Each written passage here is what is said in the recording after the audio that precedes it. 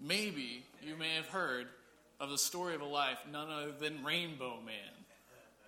During the 80s, which we're celebrating today, this guy would literally go to all these major sporting events, whether it was the World Series or even the World Cup, some of the Olympics, just to promote the message that simply stated a singular verse. He wanted people to know the most simple definition of God's gospel boiled down to this one verse, so that if people looked it up, they would be able to understand a little bit of it. Many of us have even heard this verse before, and it's one of the most popular verses and well known, partially because of this guy. Rainbow Man brought attention to the importance of God's love and this verse in John 3:16 that states, "For God so loved the world that he gave his one and only Son, that whoever believes in him will not perish but have eternal life." But what does it mean to believe in God's Son? And how does this display God's love for us? See, love can be complicated. It can sometimes be a difficult thing to put your finger on. There's sometimes where it hits you all at once and you can look back at a singular moment. Others, it may feel like you've loved them forever because they consistently were self-sacrificing. Someone who showed up constantly and noticed you and helped you along the way. Just feel like you've loved them forever. But I think the single most defining moment in history, especially when it comes to love, happened a little over 2,000 years ago, and it can even be boiled down to that one single verse. John 3:16, once again, "For God so loved the world that he gave his one and only Son, that whoever believes in him will not perish, but have eternal life." See, this Son of God, Jesus, he was born as a nobody into nothing from nowhere. Jesus was a nobody. The only thing that Jesus had going for him inside of his life while he was being born was that he did come from the lineage of David, who was the great king back 1,000 years earlier.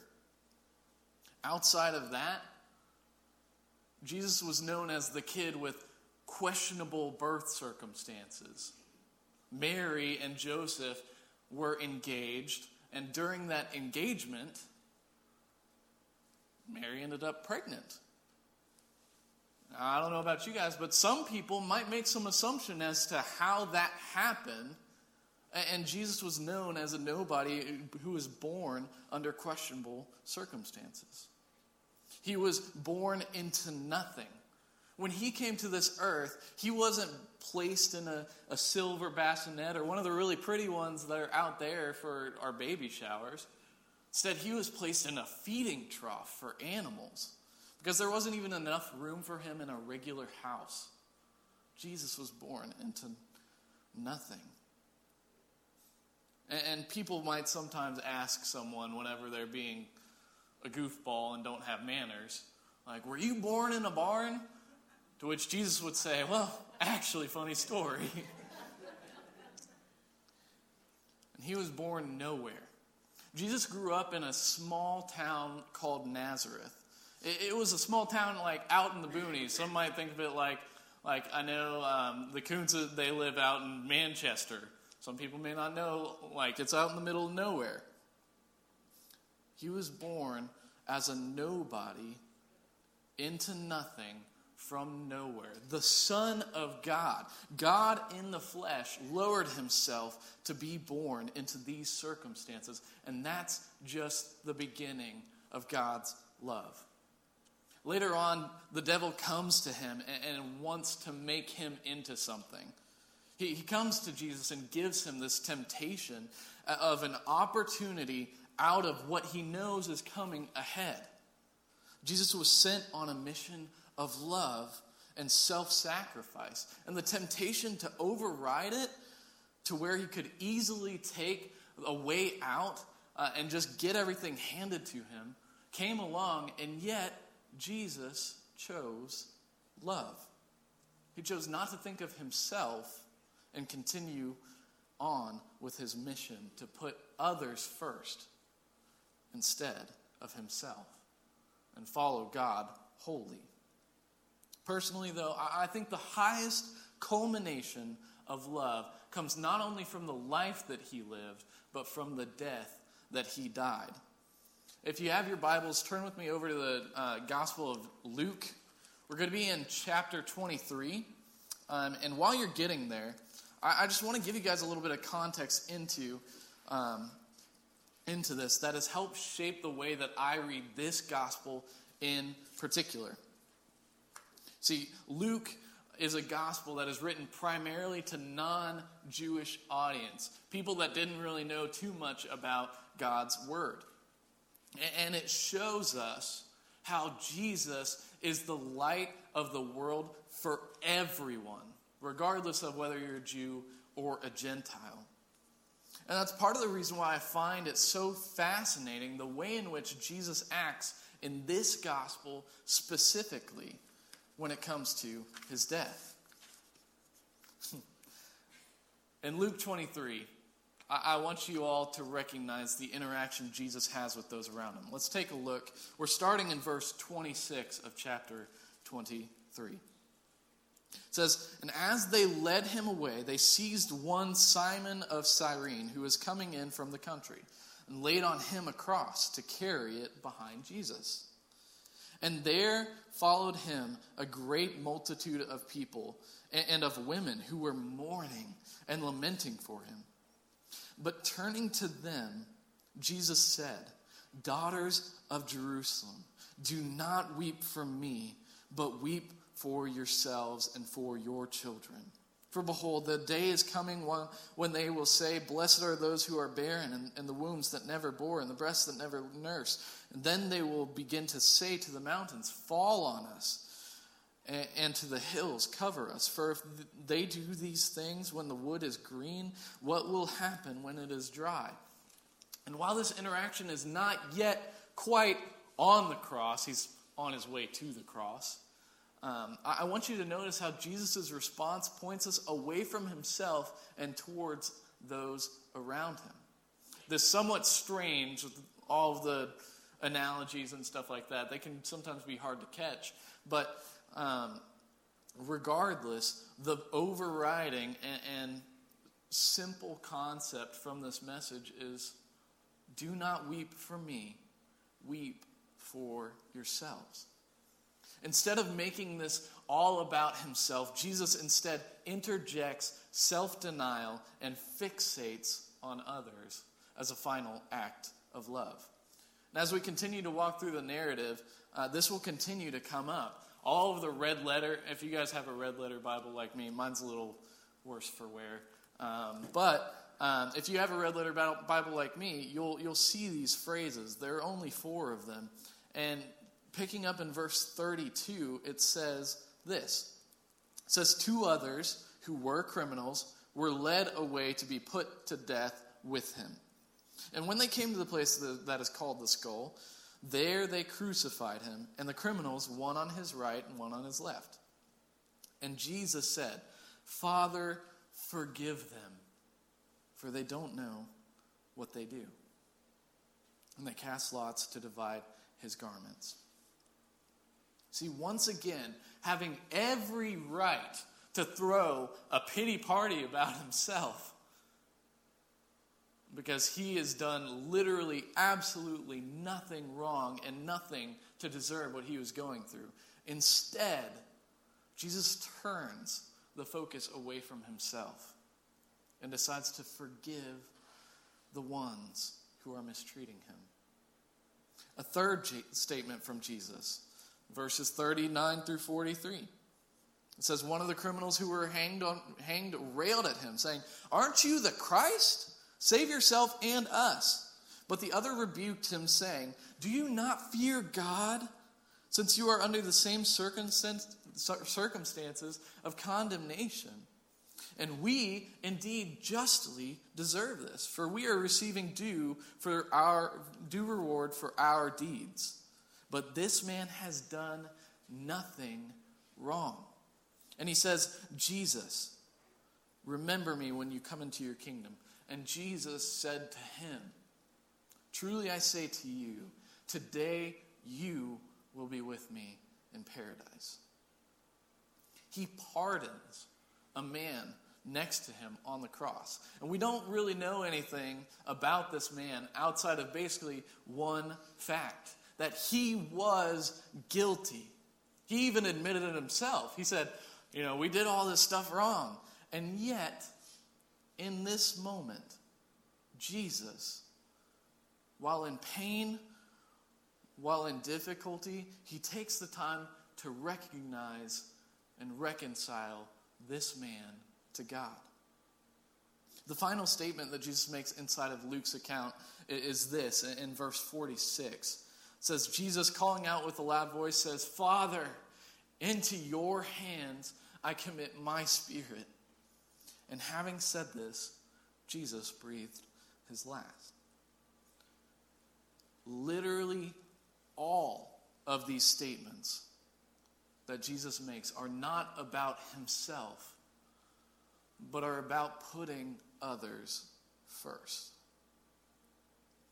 Weep for yourselves. Forgive them. You will be with me. Into your hands I commit my spirit. All of this points to a love for others and a love for God that is not thinking of a love for self. Talk about practicing what you preach. He is going through the single most painful experience imaginable. So painful that the Romans wouldn't actually do this to their own citizens because it was so heinous. And yet, he continues.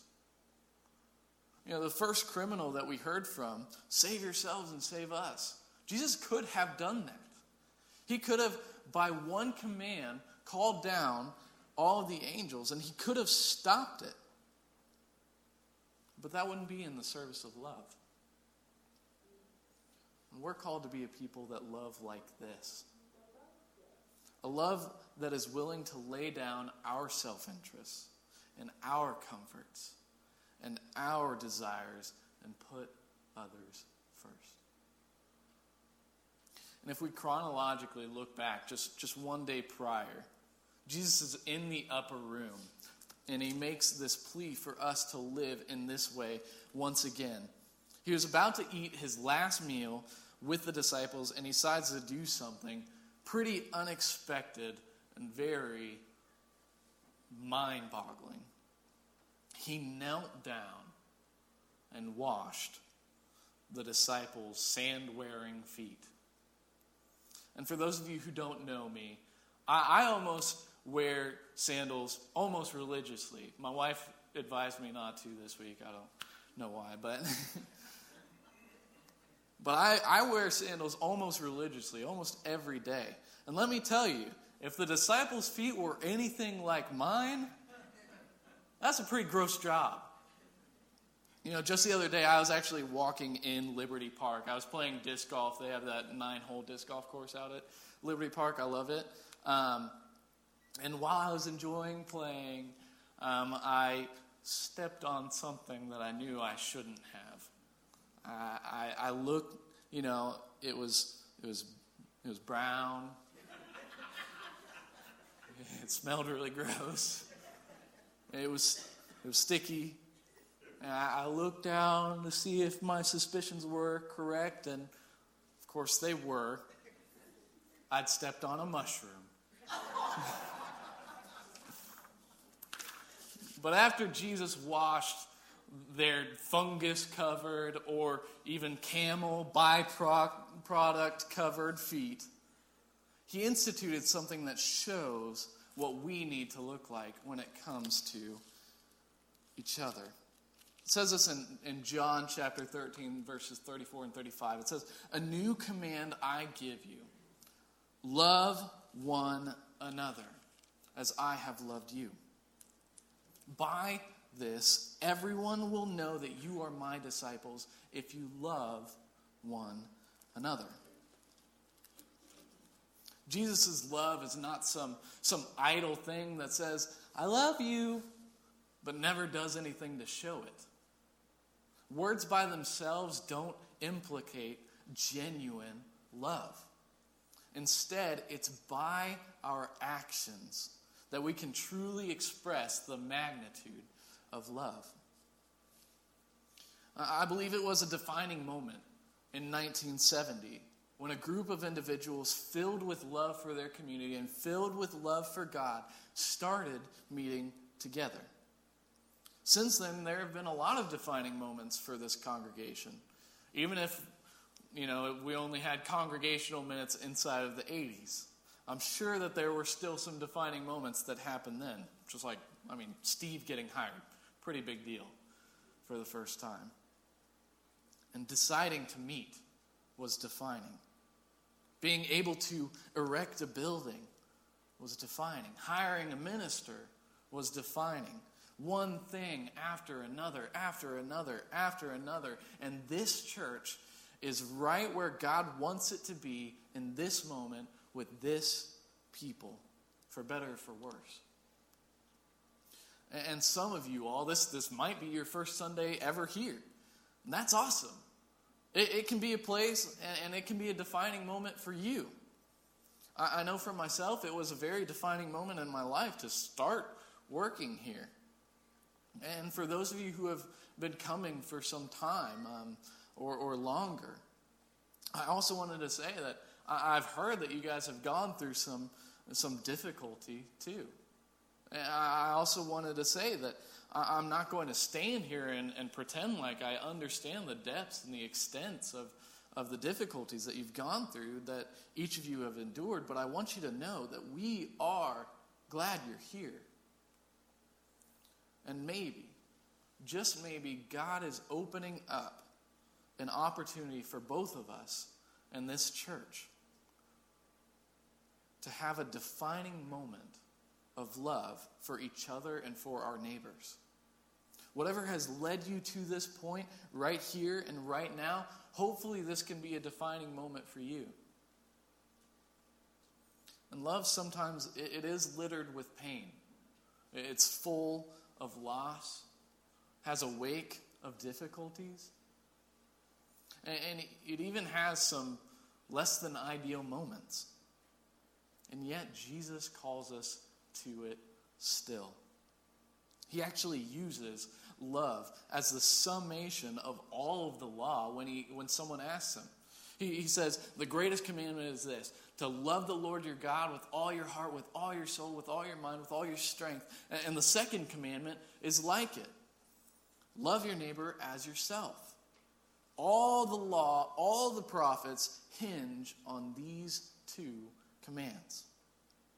And if this is to be the greatest commands in the Bible, then how do we actually live this out?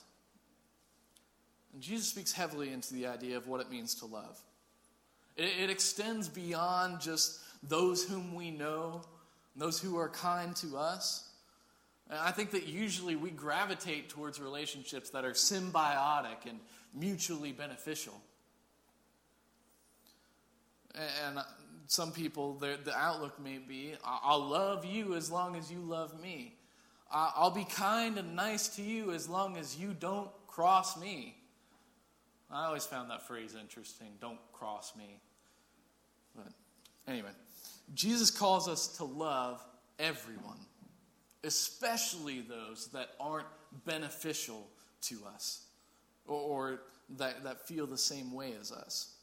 Look at what Jesus says on the Sermon on the Mount in Luke chapter 6, verse 32. I try to stay inside of two books.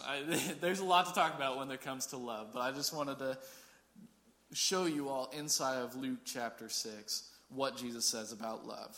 It says, if you love those who love you, what benefit is that to you?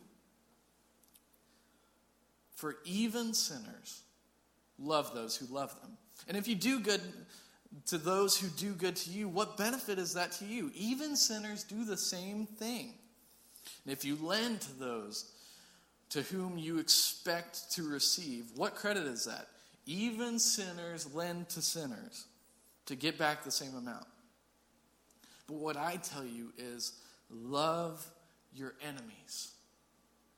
Do good and lend, expecting nothing in return. And then your reward will be great, and you will be sons of the Most High. For He, God, is kind to the ungrateful and the evil. Be merciful, even as your heavenly Father is merciful. It can be easy to allow ourselves to interact with people that are like-minded, that are easy to get along with, that cause us to feel warm and secure and all happy and fuzzy and cuddly inside. But Jesus talks of a kind of love that requires sacrifice. It requires getting out of our comfort zone and having a mindset that says that no matter what someone else does to me, no matter how bad they treat me, no matter how much they hurt me or belittle me, no matter if they think that the Reds are the worst team in the MLB, even then, we're called to love them. Why? Because Jesus first loved us. God came here to this earth as a testament to that. So what does it look like to practically love those around us? Well, as a church, one way that we can do that is actually by getting involved in some of our outreach events that are happening throughout this month. On September 16th, we're going to be going to Liberty Park and having a night out for families. And on the 25th or 24th and the 25th, there's an Apple Fest, and they're actually inside of your bulletins. There are different volunteer opportunities, and these are just, we want to give the community a night out just to enjoy the company of others, and also give a non-threatening way to just start a conversation, to get to know people and invite them to get to know what we are all about. Another way is to start interacting with people that you don't know. Something that I love about Jeff is that he makes it a point to get to know people's names and prioritizes remembering them. It's a practical step that goes a really long way. And even if you're bad at names, it's a great way for them to feel like you notice them and you care for them. It's pretty hard to say you love someone if you don't even know their name. And even in this church, I'm sure there are people that you don't know by name, that you have yet to meet. Make it a point to get to know them. It's okay if you may have met them a couple times and might need a reminder for names. I'm still there. I've only been here a month. I don't know everybody's names. But get to know them. We're called to love those around us, and that's how we are known inside of the world as Jesus' disciples, if we love one another. And finally, the one thing that I think is the most difficult for all of us to hear is that the church is not about us and what we want. If you come here believing that we'll meet all of your needs and that we're the perfect place and everyone has the same opinion, you've come to the wrong church. There are only 3 people that I have met that have the exact same opinion on things that I do. It's me, myself, and I. Even my wife and I have different opinions on things, like the way that I think that I'm funny and she thinks otherwise. We're wired to have different opinions. It's not a bad thing. But instead of fixating on our own opinions, on our own preferences, on the way that we should do music, or what we should wear to church, or how long a sermon should be, and how I should get off the stage at this point, regardless of our own preferences, let's love one another enough to not look to our own interests, but to the interests of others. To fixate on whether or not what we are doing is glorifying God and loving toward those around us instead of ourselves. If we can center around that, I think this can be an amazing church of love. Would you Would you bow with me? Heavenly Father, you are so good to us. I pray that we can be like you in all of our relationships, to start to get to know people and be intentional about letting them into our lives, because you have called us to love even those who are our enemies. I pray that we can be intentional this week to recognize, to notice people and realize that they need you and that you are the only source of life. It's in your name that we pray. Amen.